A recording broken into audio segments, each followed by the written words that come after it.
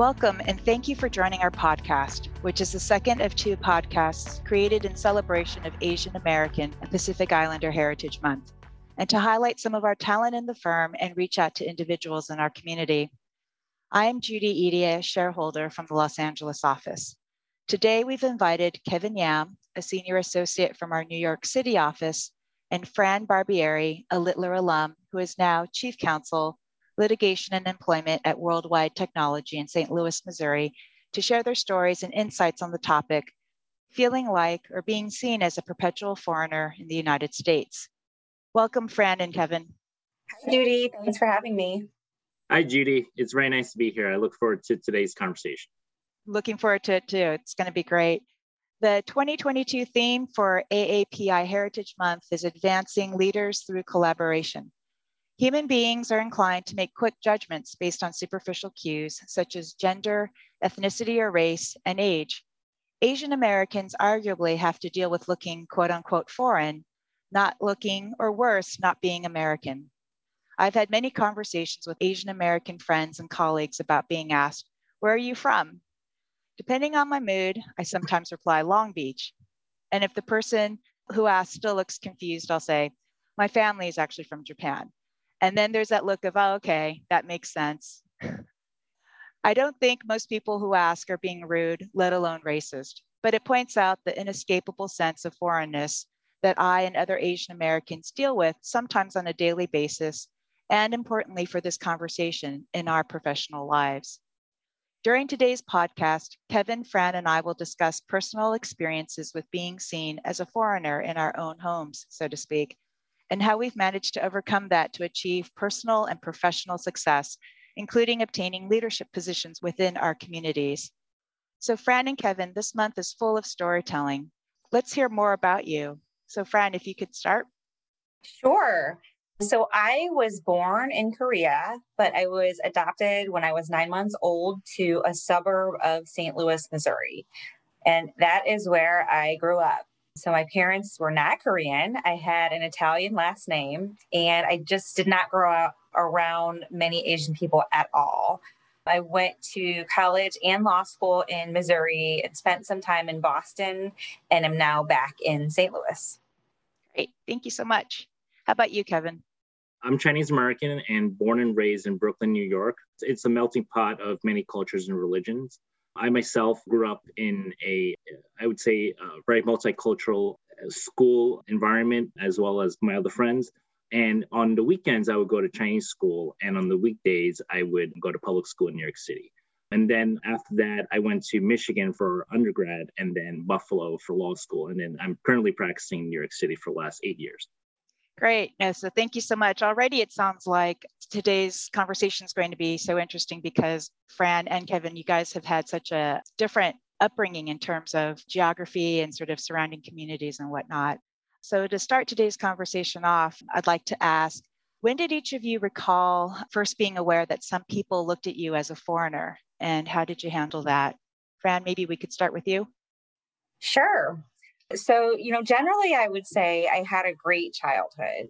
I do remember isolated instances of kids kind of making fun of me, making fun of my eyes or little instances like that. But for the most part, I felt like my family and we fit in. We were involved in the community, and I participated in a lot of activities and sports, and I thought it was great.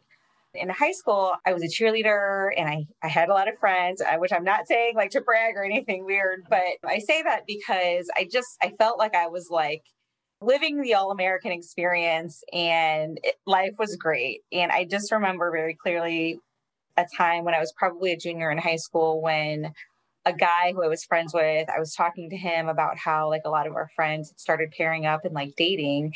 And he said in a very matter-of-fact way that he thought that the reason that I was not getting asked out was because of my race and because I was Asian. And it was just this moment for me of it was a very big realization that even though I feel like I'm one of you guys, there is a way that I'm never going to be fully one of you guys, or at least that's how people will perceive me. But, even with that experience, the people I grew up around knew me in a sense. And so I didn't have to explain why my last name was different or, the fact that I don't look like my dad. And so it was still like fairly comfortable. And it wasn't until I went off to college and law school when I really realized that when people look at me, they don't see like this person who grew up in the suburb of St. Louis with this Italian heritage and celebrating, Italian holidays, like with my family, which is what I did. Like they see me as a Korean person. And that's when I started getting more comments like, where are you really from? And that sort of thing. And it wasn't terrible for me. It kind of made me think, well, if this is how everybody sees me, then I kind of want to learn more about that. So I went out of my way to learn more about Korean culture and meet more like Asian Americans and kind of expand my horizons that way. And that is when I began to see how truly like diverse the Asian American experience is, which I think you mentioned, Judy, just hearing from Kevin and from me, like I think we're a really good example of that. Right. I mean, I think that one of the issues we deal with as Asian American and Pacific Islanders is sometimes being lumped into one monolith, like one big group, when in fact, we have a lot of different backgrounds and experiences. So that's really fascinating, Fran. And I'm really glad that you were able to, choose to look into your background sort of on your terms and really embrace that side of you. So Kevin, when did you first sort of become aware that people may be perceiving you as a foreigner, and how did you handle that? For me, it was kind of early on, in particular because I was born in New York and my parents spoke English, but I was placed in the English as second language ESL class for kindergarten. So I found it kind of confusing why I would be placed into that class. And then, when I went to school the first day in that class, it was all Asian Americans. So I felt foreign and I felt different than other peers, like my other neighbors who were placed in regular class. So I have a more of a further unique experience in particular because I went to public school in New York City during the week. And then on the weekend, I went to Chinese school. So, at Chinese school, I would get a similar experience, right? Because Chinese people or first generation immigrants would say, hey, you speak Chinese with an American accent. So I felt like I was behind on both languages from, very early age until, maybe probably in my early teens. So I always felt like I was catching up. So I felt like I was a foreigner in both settings, and that kind of set me back a little bit. But, that also pushed me to get better at English and Chinese. So with English, I became immersed in American culture, sports, politics, TV shows. And with Chinese, I went to Chinese school for 10 years, and then I followed through with college. And then also I taught English in China. Yeah, no, it's interesting how, depending on the context, like at Chinese school, people sort of made fun of you for not having a perfect Chinese accent and not, maybe being Chinese. Whereas in mainstream school, public school, people may have seen you as not being American and putting you in that ESL class.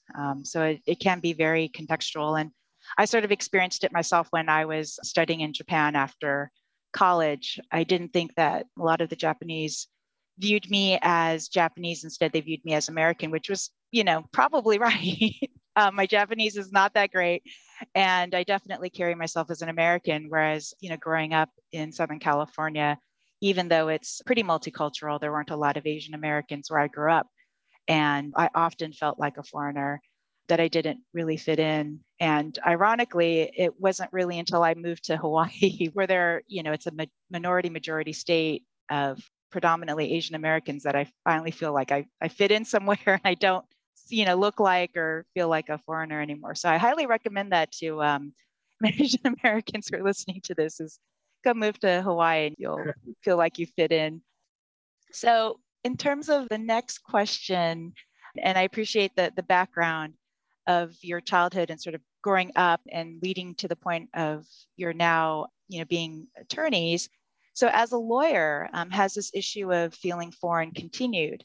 And if so, in what context, and how did you handle that situation or those situations? So I will say I still get comments and confusion around my last name, because although I am married and I took my husband's name, it is just a different Italian name than my maiden name. So that causes a lot of confusion.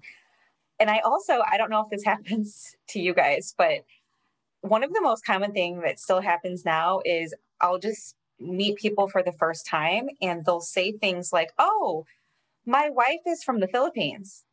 And then like we just stare at each other because I'm not really quite sure what kind of reaction they're wanting. But I think it's very well meaning, but I'm very confused by it. But in any case, I think in the professional setting, I would say that really counts have really decreased over the years. And, I like to think that's because people have gotten more enlightened, I hope. So I would say my biggest issues in my career come not from the way others treat me, but from kind of my own feelings of inadequacy or having imposter syndrome.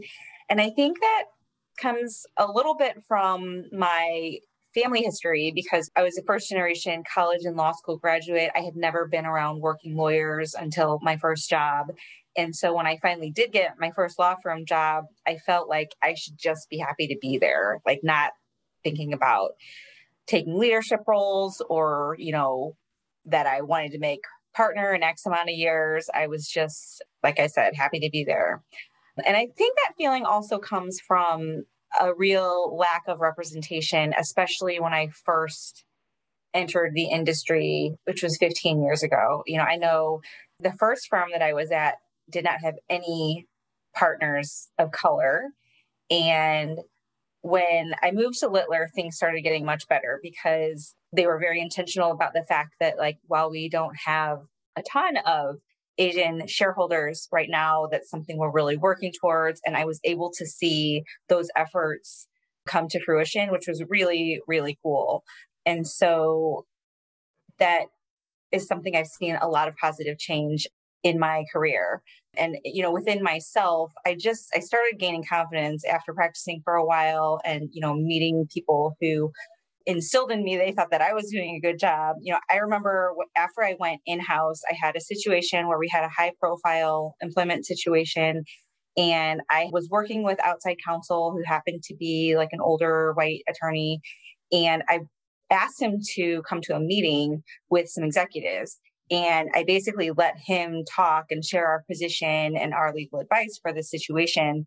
And after the meeting, I was thinking, it wasn't great. I think I could have done a better job. And then my deputy GC pulled me aside and she said the same thing. She was like, I think in our conversations, I think you would have done fine, like representing that. I don't really think he needed to come. So that was one of those moments I can remember where I really just started getting more confidence in my own abilities.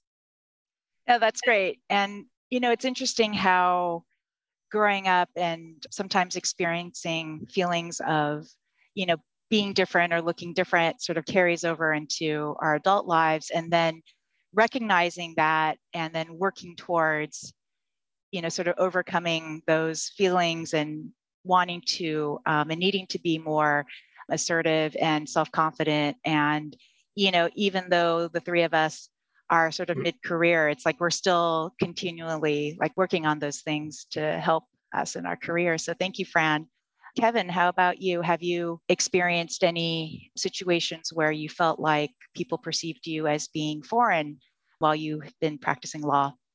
Yes. So remember very vividly, probably very early on in my career in federal court in Manhattan, when a very senior federal judge called my case and I stood up, and then the opposing counsel stood up as well and happened to be also Asian American. And we both proceeded to our seats in front of the judge. And I remember very vividly him looking down at the sheet, the roster, what our names were. And it was very close. His name was Yan, and I was Yam. And then the judge proceeded to ask, are you guys related? Because we're both Asian Americans in the same courtroom, 2 out of maybe like 70 attorneys that day, 2 Asian Americans. And, I thought it was very awkward and uncomfortable. And made me feel like, I was foreign, and comparing me to another Asian American as, are we related? Whereas he didn't even ask anybody, the other 68 white attorneys, whether they're related. I thought that was very, off-putting.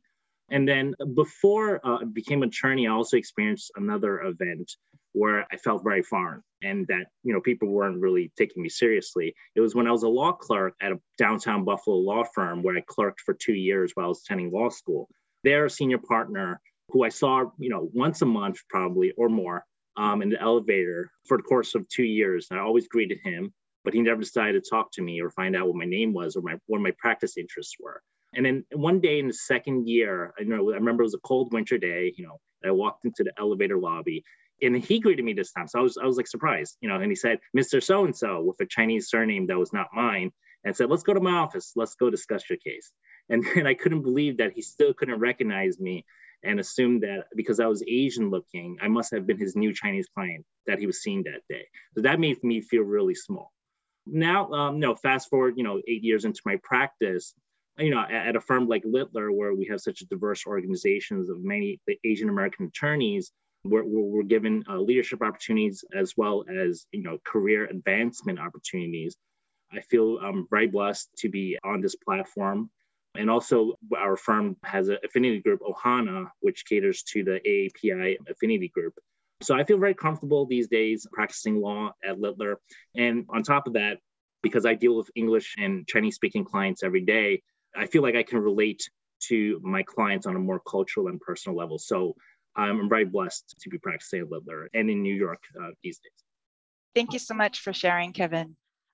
Sometimes those awkward situations arise and it's hard to know how you want to handle it, whether you just want to maybe laugh it off or if you want to sort of dive deeper into a conversation with that person. So thank you for sharing that. So question for the both of you involves allies. Again, the theme this year for AAPI Heritage Month is leadership through collaboration. And, the idea of collaboration brings to mind the idea of allies. And allies are folks who are not necessarily those in the AAPI community, but who are there to help, mentor us and help support us through professional challenges and whatnot. And so the question for you both is, do you try to work with allies? Have you had great relationships with allies? And, what types of issues have they helped you with or supported you on? Well, I definitely have had some great mentors that really showed me how to, I would say, walk the walk. They both happen to be more experienced female African-American lawyers. And, even though I have always cared a lot about equity and inclusion, I used to be kind of scared to speak up when I saw things that, were an opportunity for change. I was scared or I just didn't quite know how to handle it. But through working with these great mentors and seeing them, how they were not afraid to speak up both for themselves and for others and to really create some meaningful change in their organizations, it just taught me how to find my voice, I would say. And so now I am a leader both in my local bar community and in my company's diversity efforts. And in both of those roles, there's a lot of collaboration with other groups and other, affinity groups, other bar associations. And it's just been a wonderful experience. In a market like St. Louis, where I am, all of our bar associations, the Asian American bar, the African American bar, separately, we are not that big and we only have so much time to give, but we have done a lot of collaborative projects working with each other that have had a lot of success. And I know we would not have that success unless we worked with each other. So it's been great. And friend, that's a great point, how important it is for groups to not only celebrate their own members, but also to work with each other in order to help improve the situation, whether it's professional or personal or dealing with civil rights or whatnot, so that the situation for all of us continues to improve. Kevin, how about you? Yeah, so I've had many great mentors and colleagues here at Littler, as well as in my professional and personal communities. Through my practice, I've spoken about these important diversity and inclusion issues in several CLE seminars and talks that Littler has sponsored. In my community, I am a director at the Chinese Business Association of New York and a labor employment coach here at the Asian American Bar Association of New York. The Asian American Bar Association of Albany is actually one of the largest bar associations in the United States. And we do a lot of activities throughout the year, hundreds of events. And, we try to get the ears of the governor, the mayor, a lot of congresspersons to talk about these important issues. And in these associations, it's often led by many experienced professionals who I can learn from and who share the same values that I do. So I feel very blessed to be part of these associations. And then with the Chinese Business Association in New York, it's very similar to Albany. We also pursue the same values. So, I'm very happy that I'm part of these organizations. And Littler has been very supportive of these actions that I'm taking as part of these associations. No, it's great, Kevin. It's important to spend your time working with causes that you believe in and that also help sort of spread certain missions and values in terms of whether it's a business organization or sort of a civil rights oriented organization, again, to help improve the situation within the AAPI community and also across other communities and working with leadership and other groups to help support and further that. So Fran and Kevin, I have had such a great time talking with you both about your experiences. I want to thank you so much for your time and willingness to share your thoughts on, the important idea and issue that's related to potentially being seen as a foreigner in our own country. So I look forward to having other discussions with you both. And again, thank you so much for your time. Thank you for having me, Judy. I'm so happy to help celebrate AAPI month with Littler. Thank you so much, Judy. I appreciate it. Thank you again. And thank you for listening and celebrating AAPI Heritage Month with Littler Mendelsohn.